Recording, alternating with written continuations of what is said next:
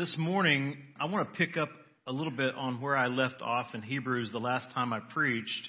I read something toward the end of my sermon last time that I really didn't get into that I would like to get into today. And providentially, I want to try to pick up on and add my amen to Philip's sermon from last week and Paul's lesson from Wednesday night.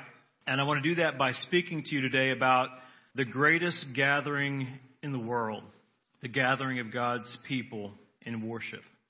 Puritan Thomas Watson, he noted the importance of this gathering when he said this: "Walk with them that are holy. He that walketh with the wise shall be wise. Be among the spices, and you will smell of them. Association begets assimilation. Nothing has a greater power to effect holiness than the communion of saints. Be often among the godly. They are the salt of the earth and will help to season you. Their counsel may direct, their prayers may enliven you. Such holy sparks may be thrown into your breast as may kindle devotion in you.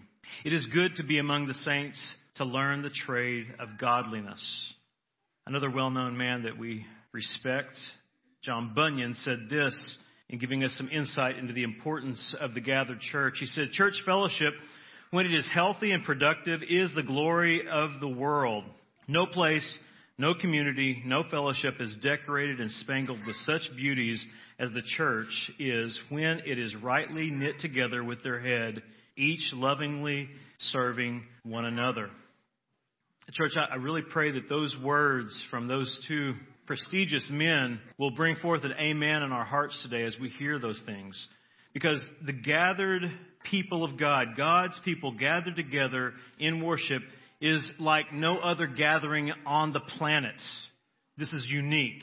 And it's unique primarily because here we are, forgiven sinners, gathered together to declare God's praise humbly.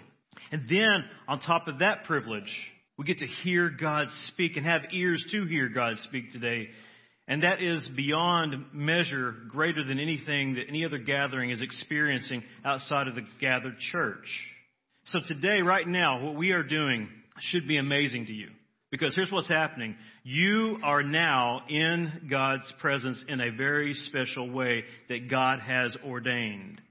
This is a holy convocation. Listen to how the prophet Isaiah emphasized how important it is that we understand what's going on here when we are in God's presence and humbled by His word.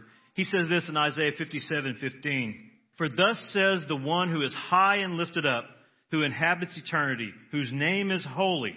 I dwell in the high and holy place, and also with him who is of contrite and a lowly spirit."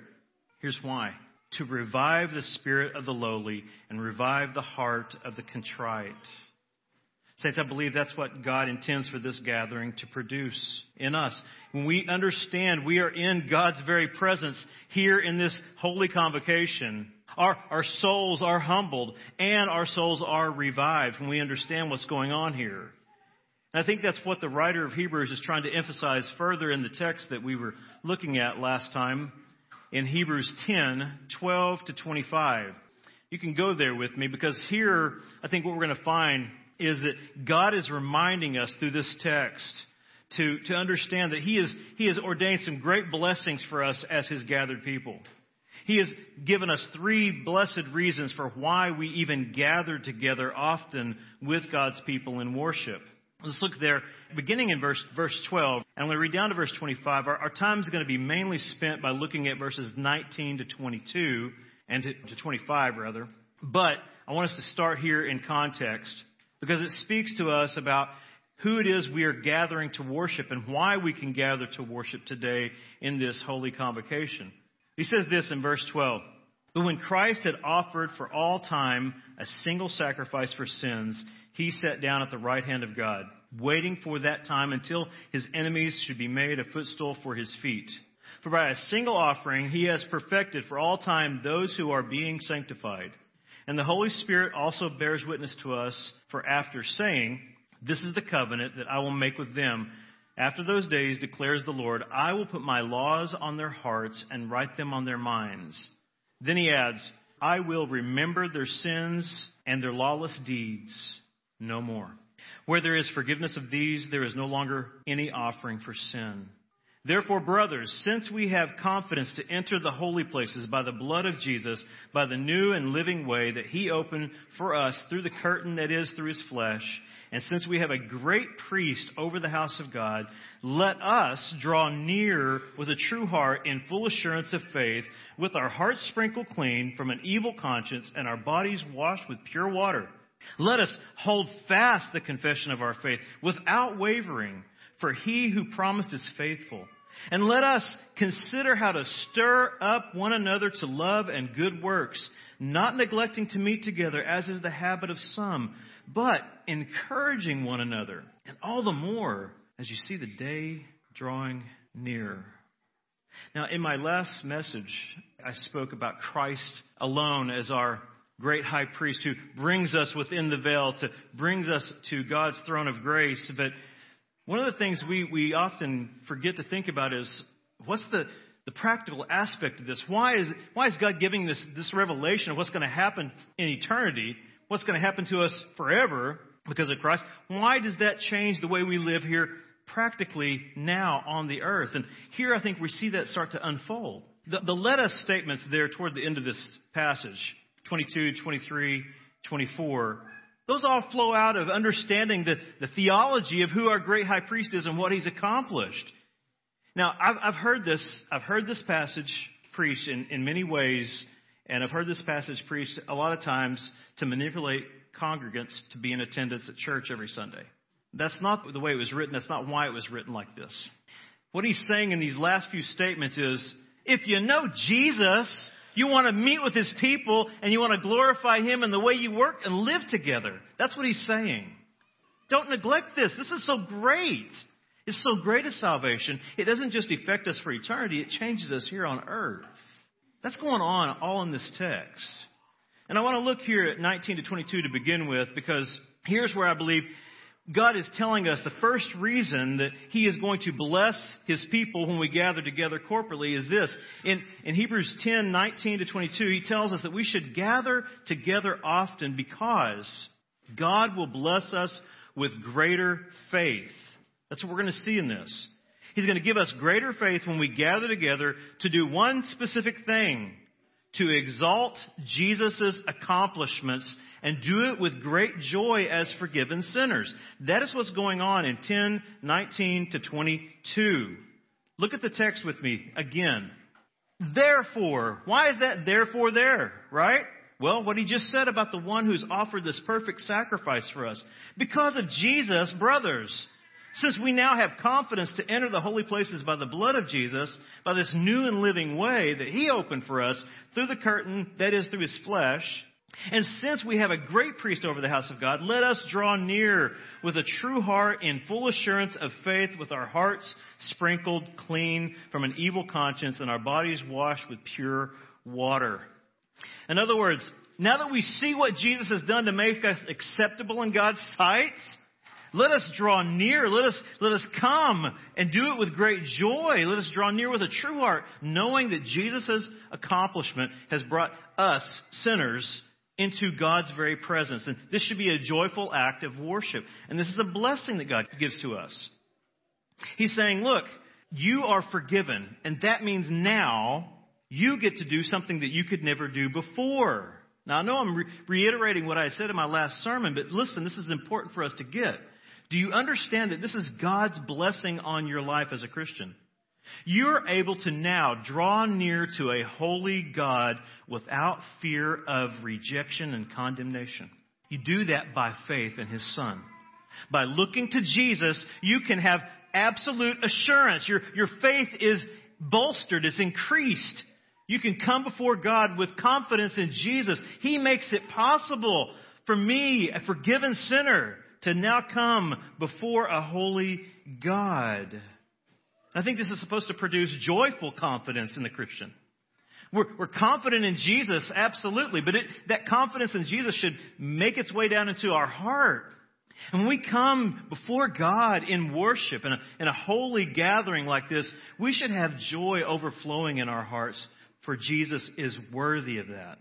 His work has accomplished something none of our works could even come near accomplishing. Let verse 19 kind of sink in. Look at it. It's saying to us, you, a forgiven sinner, can enter the holy place. And how do you go into that holy place? By or through the blood of Jesus. So now we're coming into God's presence, and what we're doing is exalting the work of Christ. We're joyfully praising God for the gift of His Son that makes sinners acceptable in His sight. That is a blessed promise and security to us here. It tells us we have confidence to enter this place that no sinner will ever deserve to be apart from Jesus. And I know I mentioned it a lot last time, but I hope that today you're still amazed by this reality, this glorious promise and blessing from God. And if you are amazed by that revelation that we can come into God's presence, is your faith now being strengthened? Are you more confident in Jesus today than you were 2 weeks ago when I preached that message? I hope you are.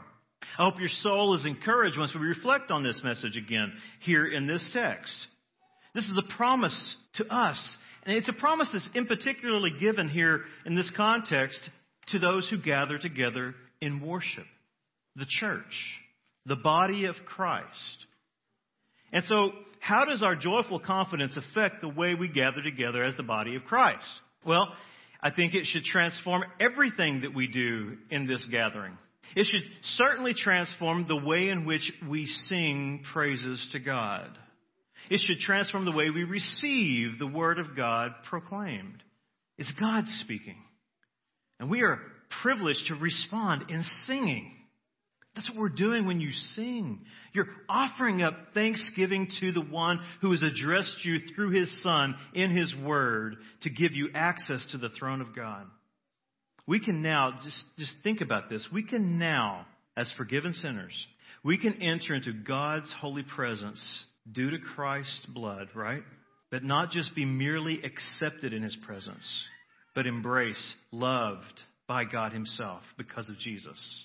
And that even affects the way in which we sing as Christians. It should. When we gather together to sing God's praise, here's what's going on. I hope you understand this. I hope this isn't too pedantic. I hope it's not just remedial, but I hope you get this and it sinks in. When we gather together to sing God's praises in this congregation, we are coming into God's presence.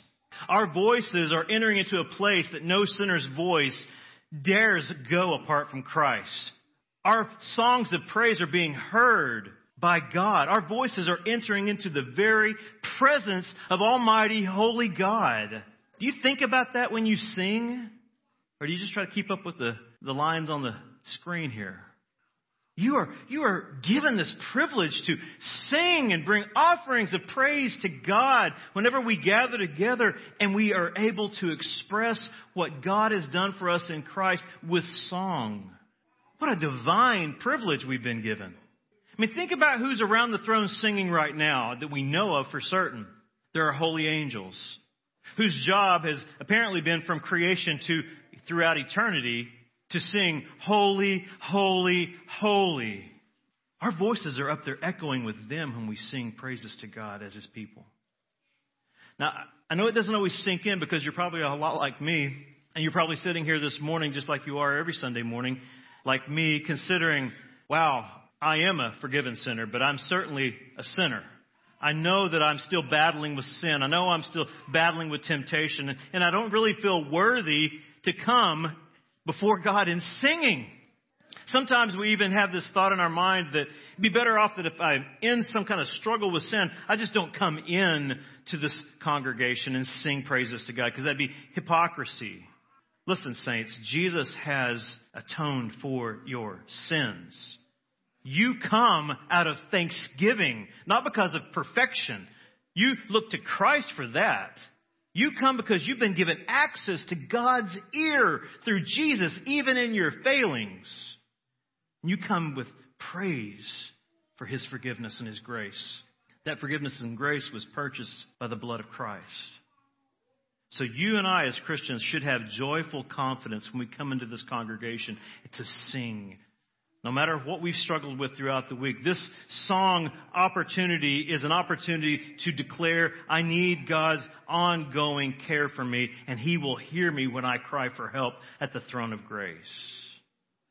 We know that will happen. We know that's secure. That's our assurance because Jesus' blood has already covered our sins.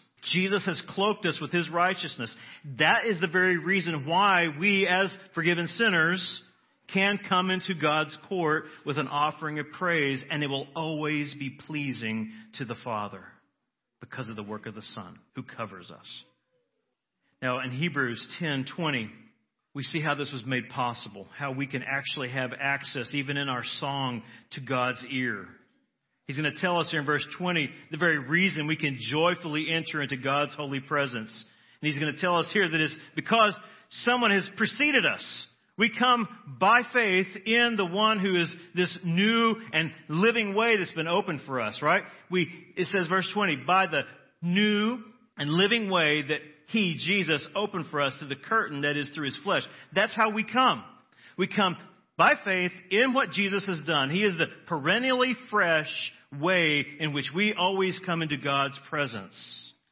He is the forever God-man. I mentioned that last time, the Theanthropos. He is there in the flesh, God the Son, our advocate, our intercessor, our mediator, making a fresh sacrifice through His very presence in our place, that we are always going to be freshly accepted by God because of Him, is what it's saying. What He's saying is this: the way to God, access to God, the way has been opened when you trusted in what Jesus did on the cross and you exalt His accomplishments. You should do that because when Jesus went before us to the cross, rose in glory on the third day, He didn't just open the door to heaven a little bit. He didn't just crack it open so we could take a peek inside from this side of glory and go, man, I hope I can have access one day. That's not what He did at all. No, He busted open the door. He made the way open. We have unhindered access to God through Jesus Christ. That's your blessing from God when you come here on Sunday morning to sing God's praise. Let that sink in. That should bring joy to our hearts. That's why we sing. Listen, not all of us can sing. I can't sing. I mean, I couldn't sing to save my life. But I want to sing the praises of my God and King. I want to exalt Jesus with every bit of my being. And listen, singing, generally speaking, when you sing and you're happy, it's because there's something meditating in your heart that brings joy to your life. And you kind of bust out and sing. And listen, I sing in the car with my kid. He does not enjoy it, but I enjoy it. Because I'm expressing the joy of my heart, right? And it's just something that we want to do as believers. We want every bit of our being to glorify God. And the song of our heart should come out of our mouth. God doesn't just want us to have our minds renewed. He wants our being to be renewed. All of us. He doesn't just revive the heart so that we can know theological truth. He revives the heart so we will draw nearer to Him with thanksgiving and praise, exalting the work of Christ. And listen, in this gathering, you get to do it in a very particular way. Look around. You're gathered here with many examples, many testimonies to the saving power of the Lord Jesus Christ. You are trophies of His grace. And you're allowed to come together in this gathering with one voice and sing His praises. This is astounding to me. There is no other place like the gathered church. This is God's creation. This is God's glorified church. This is what we are meant to do when we gather, is to sing His praise, to sing the praise of Christ's great work and His intercession. It's what verse 21 goes on to say. We covered this a little bit last time, but it says we have a great high priest over the house of God, the oikos of God, the family of God. We have a great high priest. Listen, you're not individual priests. You're a priesthood of believers. And a priesthood works together. You're brought together to serve the living God through Christ, our great high priest. We, as His gathered people, the house of God, we have a great high priest. And that's why we can draw near to God now. We can draw near, as He says there in verse 22, let us draw near with a true heart, in full assurance of faith, with our hearts sprinkled clean from an evil conscience and our bodies washed with pure water. That means this.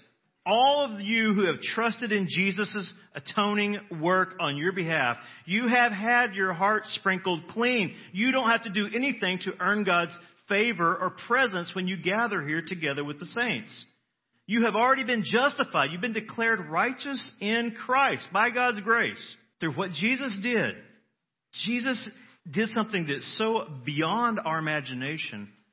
Listen, Paul in Romans talks about, I'm just going to butcher it if I try to quote it, but I'll paraphrase. He says that, we might die for a good man, right? But Jesus died for you and me who were His enemy. He became sin for us so that we could become the righteousness of God. That's who we're coming together to worship. And we have been made clean by His work. That is a divine gift from God to us that we should rejoice in as we gather together. And that revelation should continually amaze us until we see Him face to face. When we gather here weekly, it is God's intention, I think, to revive that joy in us, that joyful confidence. He wants to revive us by this great blessing that, look, all of you who believe in Christ, you've been made clean and righteous in God's sight. You've been brought together in this body, together for eternity. You're here as His family. You're Christ's body. Think about that. You're His bride. He wants you to come with joy, joyful confidence in what He's accomplished to bring you to this place to worship His holy name. That's the first blessing that we see in 19 to 22. The next is in verse 23. Secondly, in 10:23, the writer of Hebrews tells us that we should gather often because God will bless us with renewed hope. Greater faith, renewed hope when we gather to renew our minds faithfully as God's redeemed people. Look what it says. Let us hold fast the confession of our faith without wavering. It's 23a.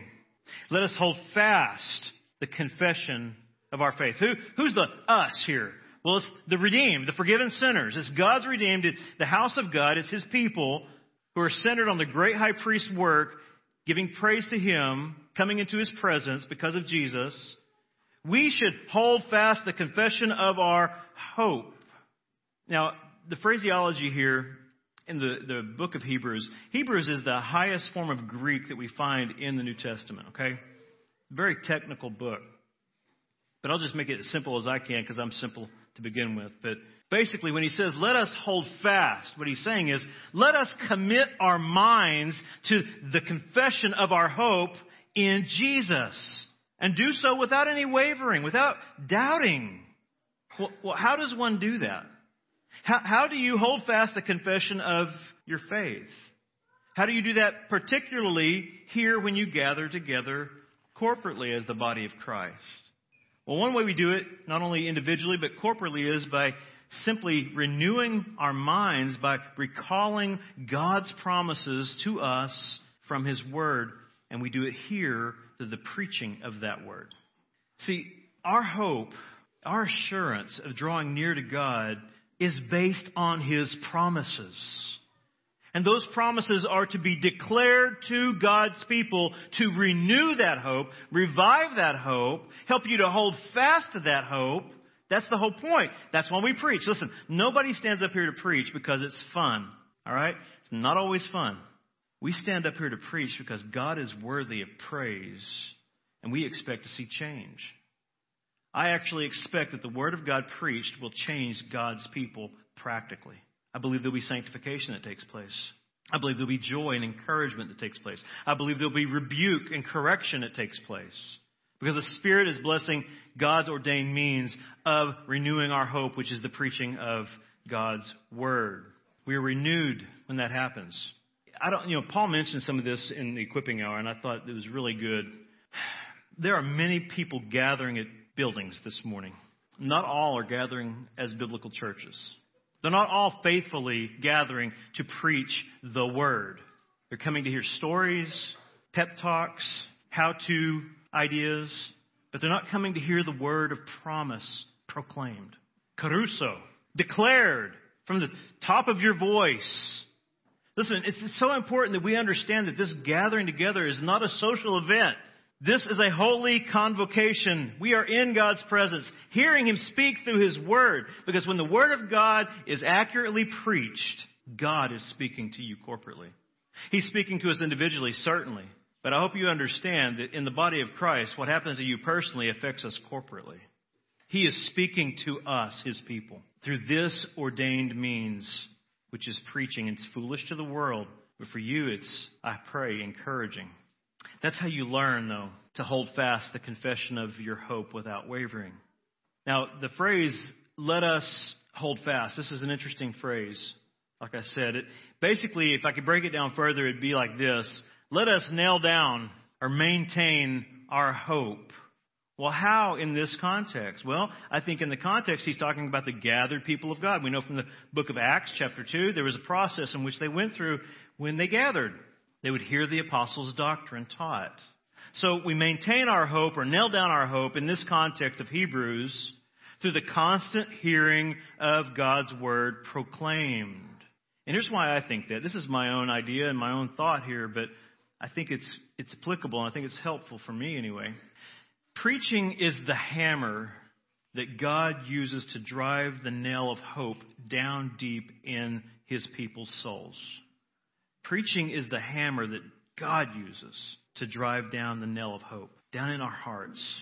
When the writer of Hebrews uses the word confession, we often get, I think, thrown off by that there in verse 23. But really, another way to say it is this. He's referring to the profession of what you've placed your faith in. Here, namely, it's the work of Christ, as revealed in God's word of promise, which is the gospel, which you hear week in and week out in this church. Praise be to God for that. I am very thankful to God for that. I'm thankful to God that here, week in and week out, Wednesday night, equipping our small groups, Sunday morning preaching, we hear the gospel proclaimed faithfully. That is a blessing from God Almighty. I grew up in places where that was not the case. I speak to friends that are in places like that that is not the case. My fellow pastors are faithful to preach the gospel in season and out. Paul had to do that Wednesday night. And it was a blessing. I didn't get to hear it all, but it was certainly a blessing from those that heard it. Here's what's important here. The word that's being preached to you week in and week out. This is what the writer of Hebrews is saying. You want to hold fast to the hope that you have in Christ, this assurance you have about Christ's work that brings you access to God. This is how it's going to happen. You are holding fast to this hope because the Word continually pours over your ears and into your heart.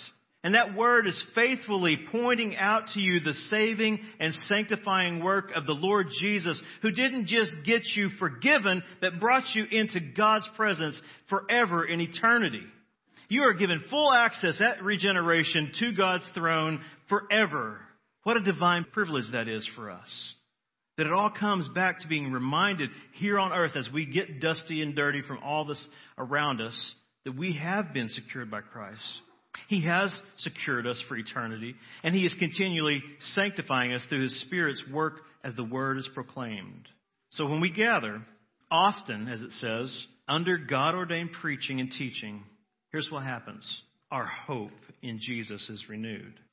It's renewed in many ways, but in particular, it's renewed when we are under that kind of preaching, because we here under that preaching are reminded to confess that we who were once foul and rejected due to our sins, we are now accepted by God because Jesus was condemned in our place, and His blood has washed us and made us clean before God for eternity.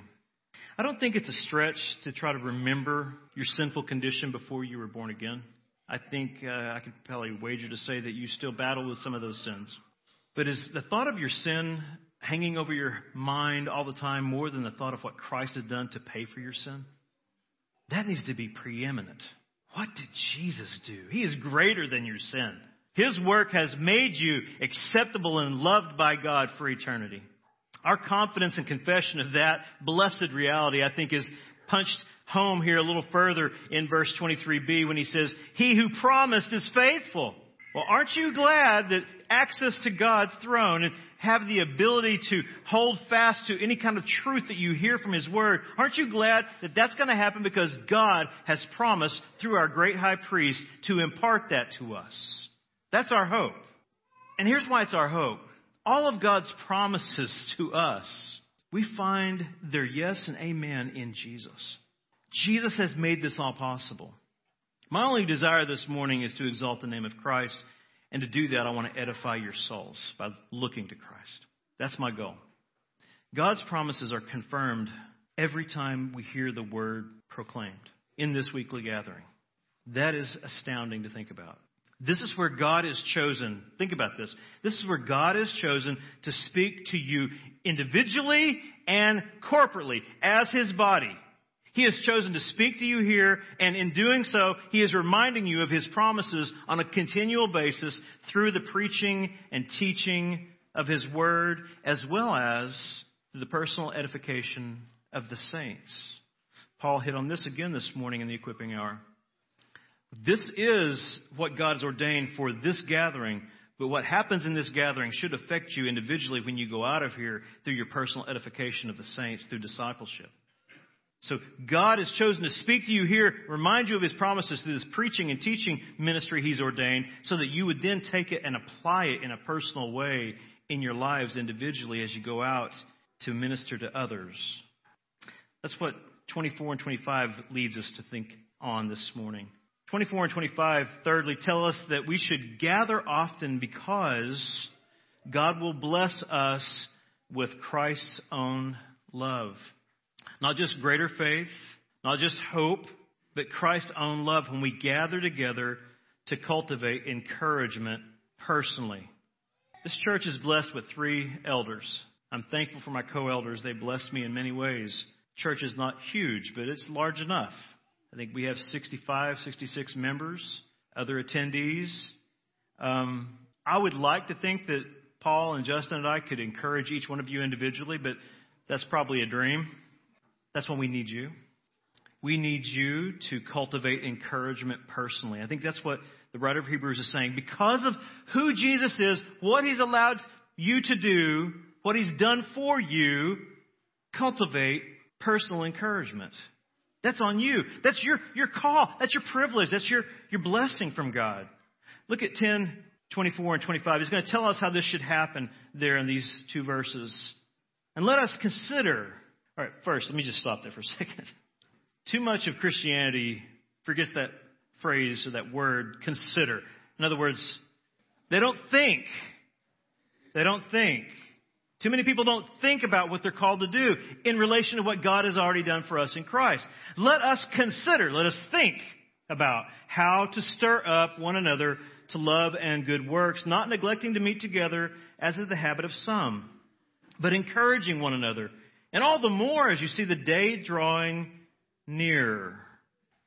So I think this means that when we gather together to exalt Jesus' work and confess our faith in God's Word, this is what should happen. This should be the fruit of what happens, what takes place in our lives as His body. We should see the fruit of Jesus' work and the fruit of God's Word change the way we live among each other, how we encourage each other. Let us consider how to stir up. I like the literal meaning here. Stir up means to prod with a sharp stick. That's what it means, okay?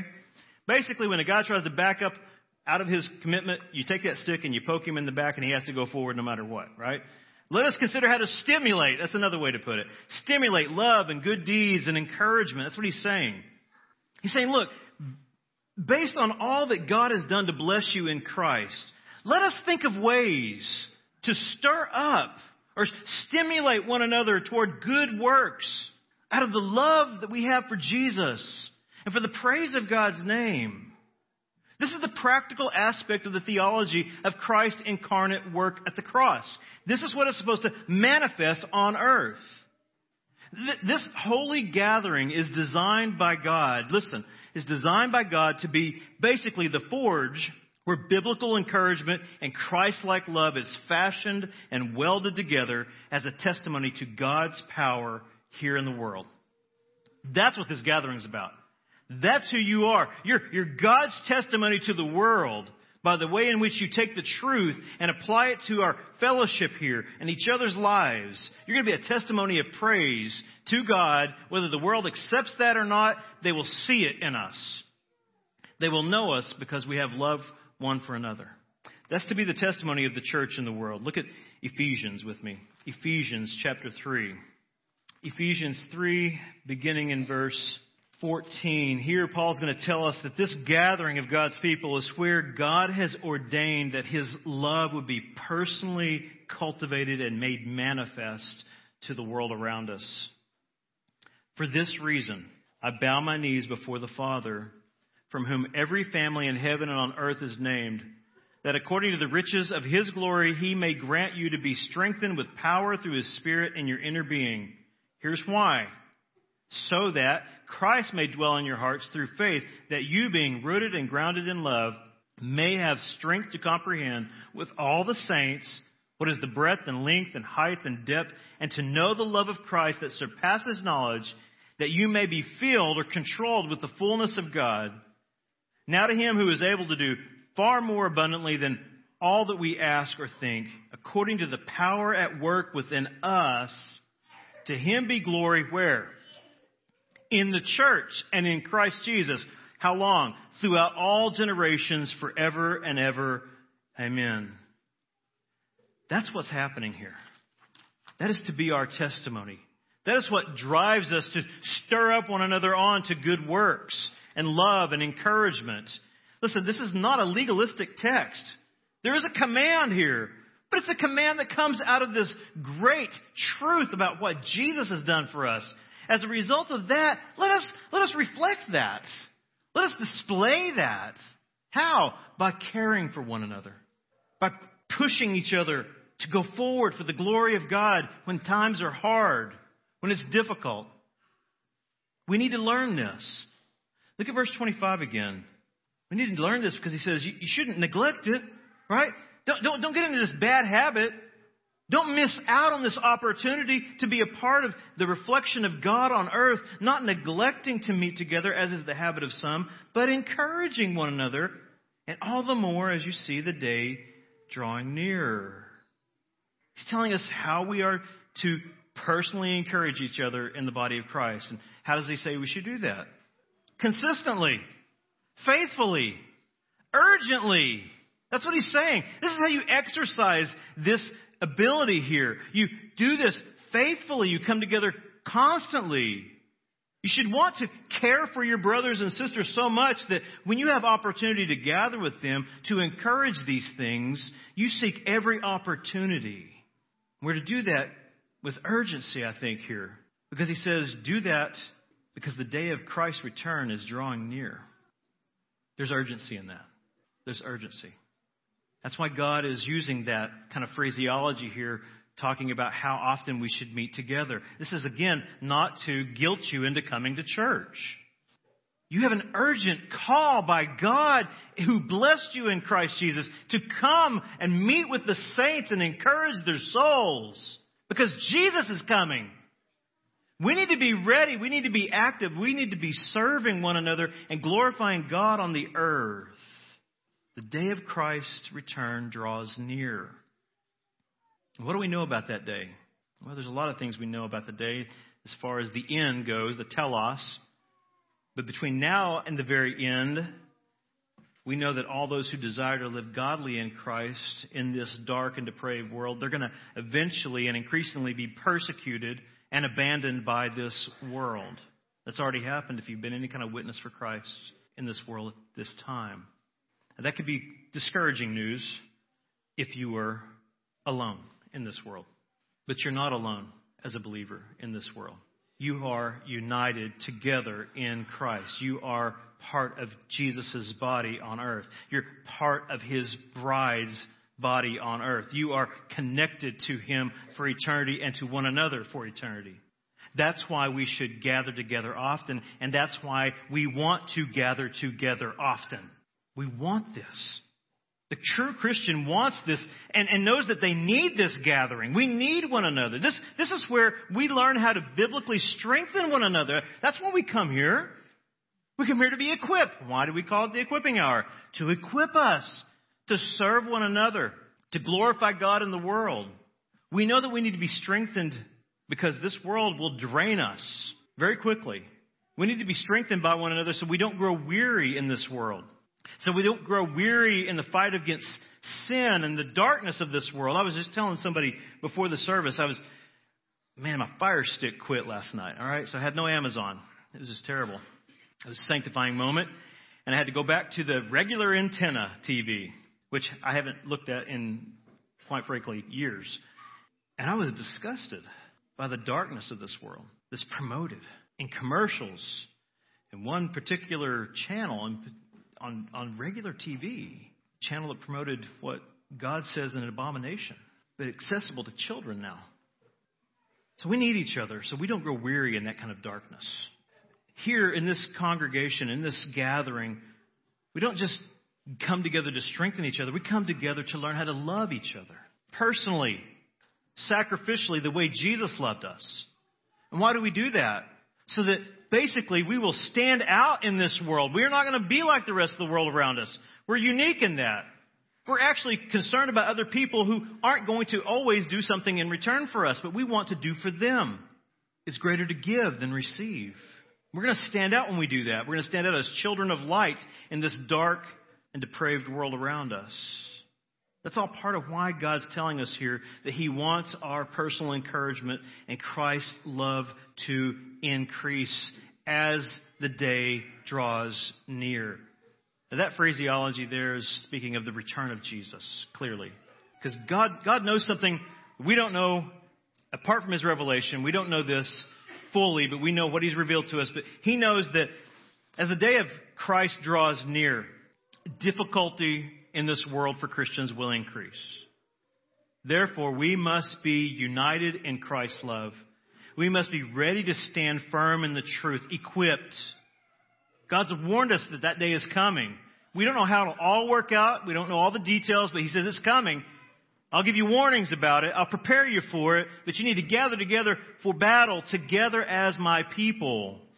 And here's where you do it in this gathering, in this holy convocation. Look at Jude 17. There's a warning here about the days leading to Christ's return. 17 to 21. Jude writes this, that you must remember, beloved, the predictions of the apostles of our Lord Jesus Christ. They said to you, in the last time there will be scoffers following their own ungodly passions. It is these who cause divisions, worldly people devoid of the Spirit. But you, beloved, building yourselves up in your most holy faith and praying in the Holy Spirit, keep yourselves in the love of God, waiting for the mercy of the Lord Jesus Christ that leads to eternal life. Building yourself up in the most holy faith, that's doctrine. Praying through the Spirit, keeping yourselves. How do you keep yourselves? Well, you stay in the Word. You're bathed in the Word. Because He's telling us, you better be ready because the enemy is out there. The enemy doesn't always look like Islam either. It looks a whole lot more like those false teachers that creep into the church throughout the book of Corinthians. Angels of light. There's an answer for them as well in 2 Timothy, and a warning to us here. 2 Timothy 4. This is why we gather. God has ordained this place to be a place of preparation for us. I charge you in the presence of God and of Christ Jesus, who is to judge the living and the dead, and by His appearing in His kingdom. Preach the word. Be ready in season and out of season. Reprove, rebuke, and exhort with complete patience and teaching. For the time is coming when people will not endure sound teaching, but having itching ears, they will accumulate for themselves teachers to suit their own passions, and will turn away from listening to the truth and wander off into myths. As for you, always be sober-minded, enduring suffering, do the work of the evangelist, fulfill your ministry. So God knows that difficult days are coming before Christ returns, but He's prepared us for that. And the place in which He wants us to be most prepared is here in His congregation, His church. These dark days that are obviously prophesied by Paul and Jude, they're not just future things, they're present situations. These dark days are upon us. We have these situations already happening all around us. But God doesn't want us to be discouraged by that. So as we face these great and difficult days, we have something greater to look forward to. We have the day of Christ's return.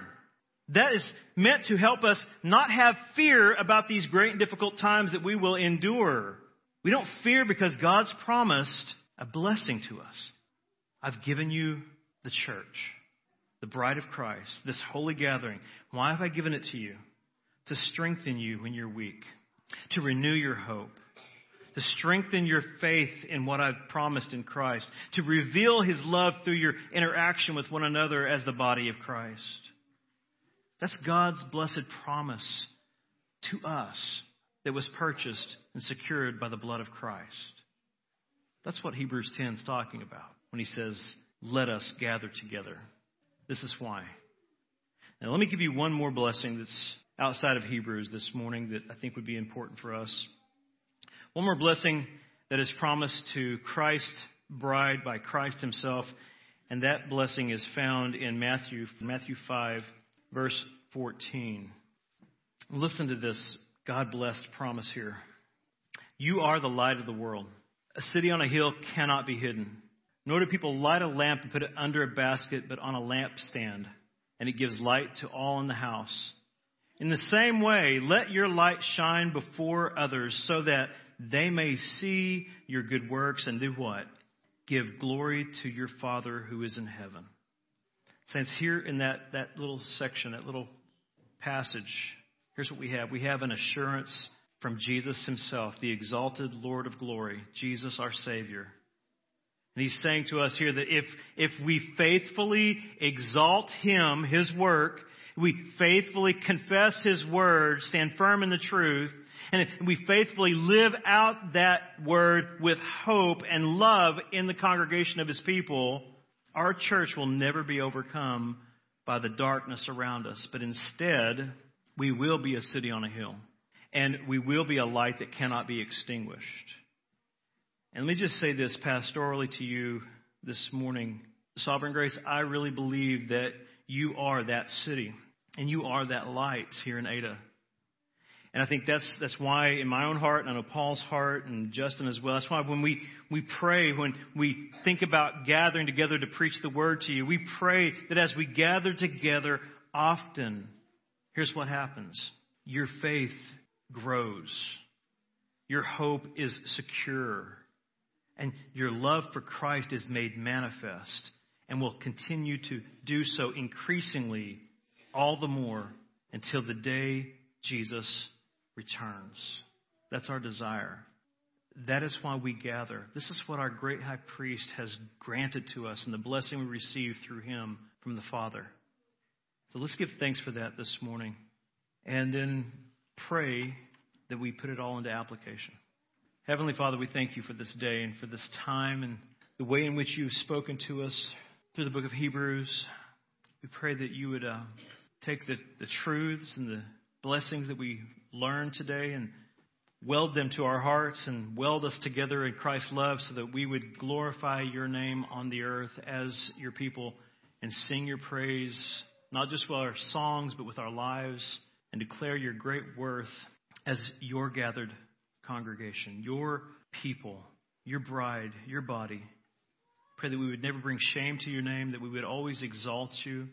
Even when we struggle, we pray that we would confess that we are secure in Christ and change by Your grace so that You would be praised for any evidence of sanctification that is made manifest in us.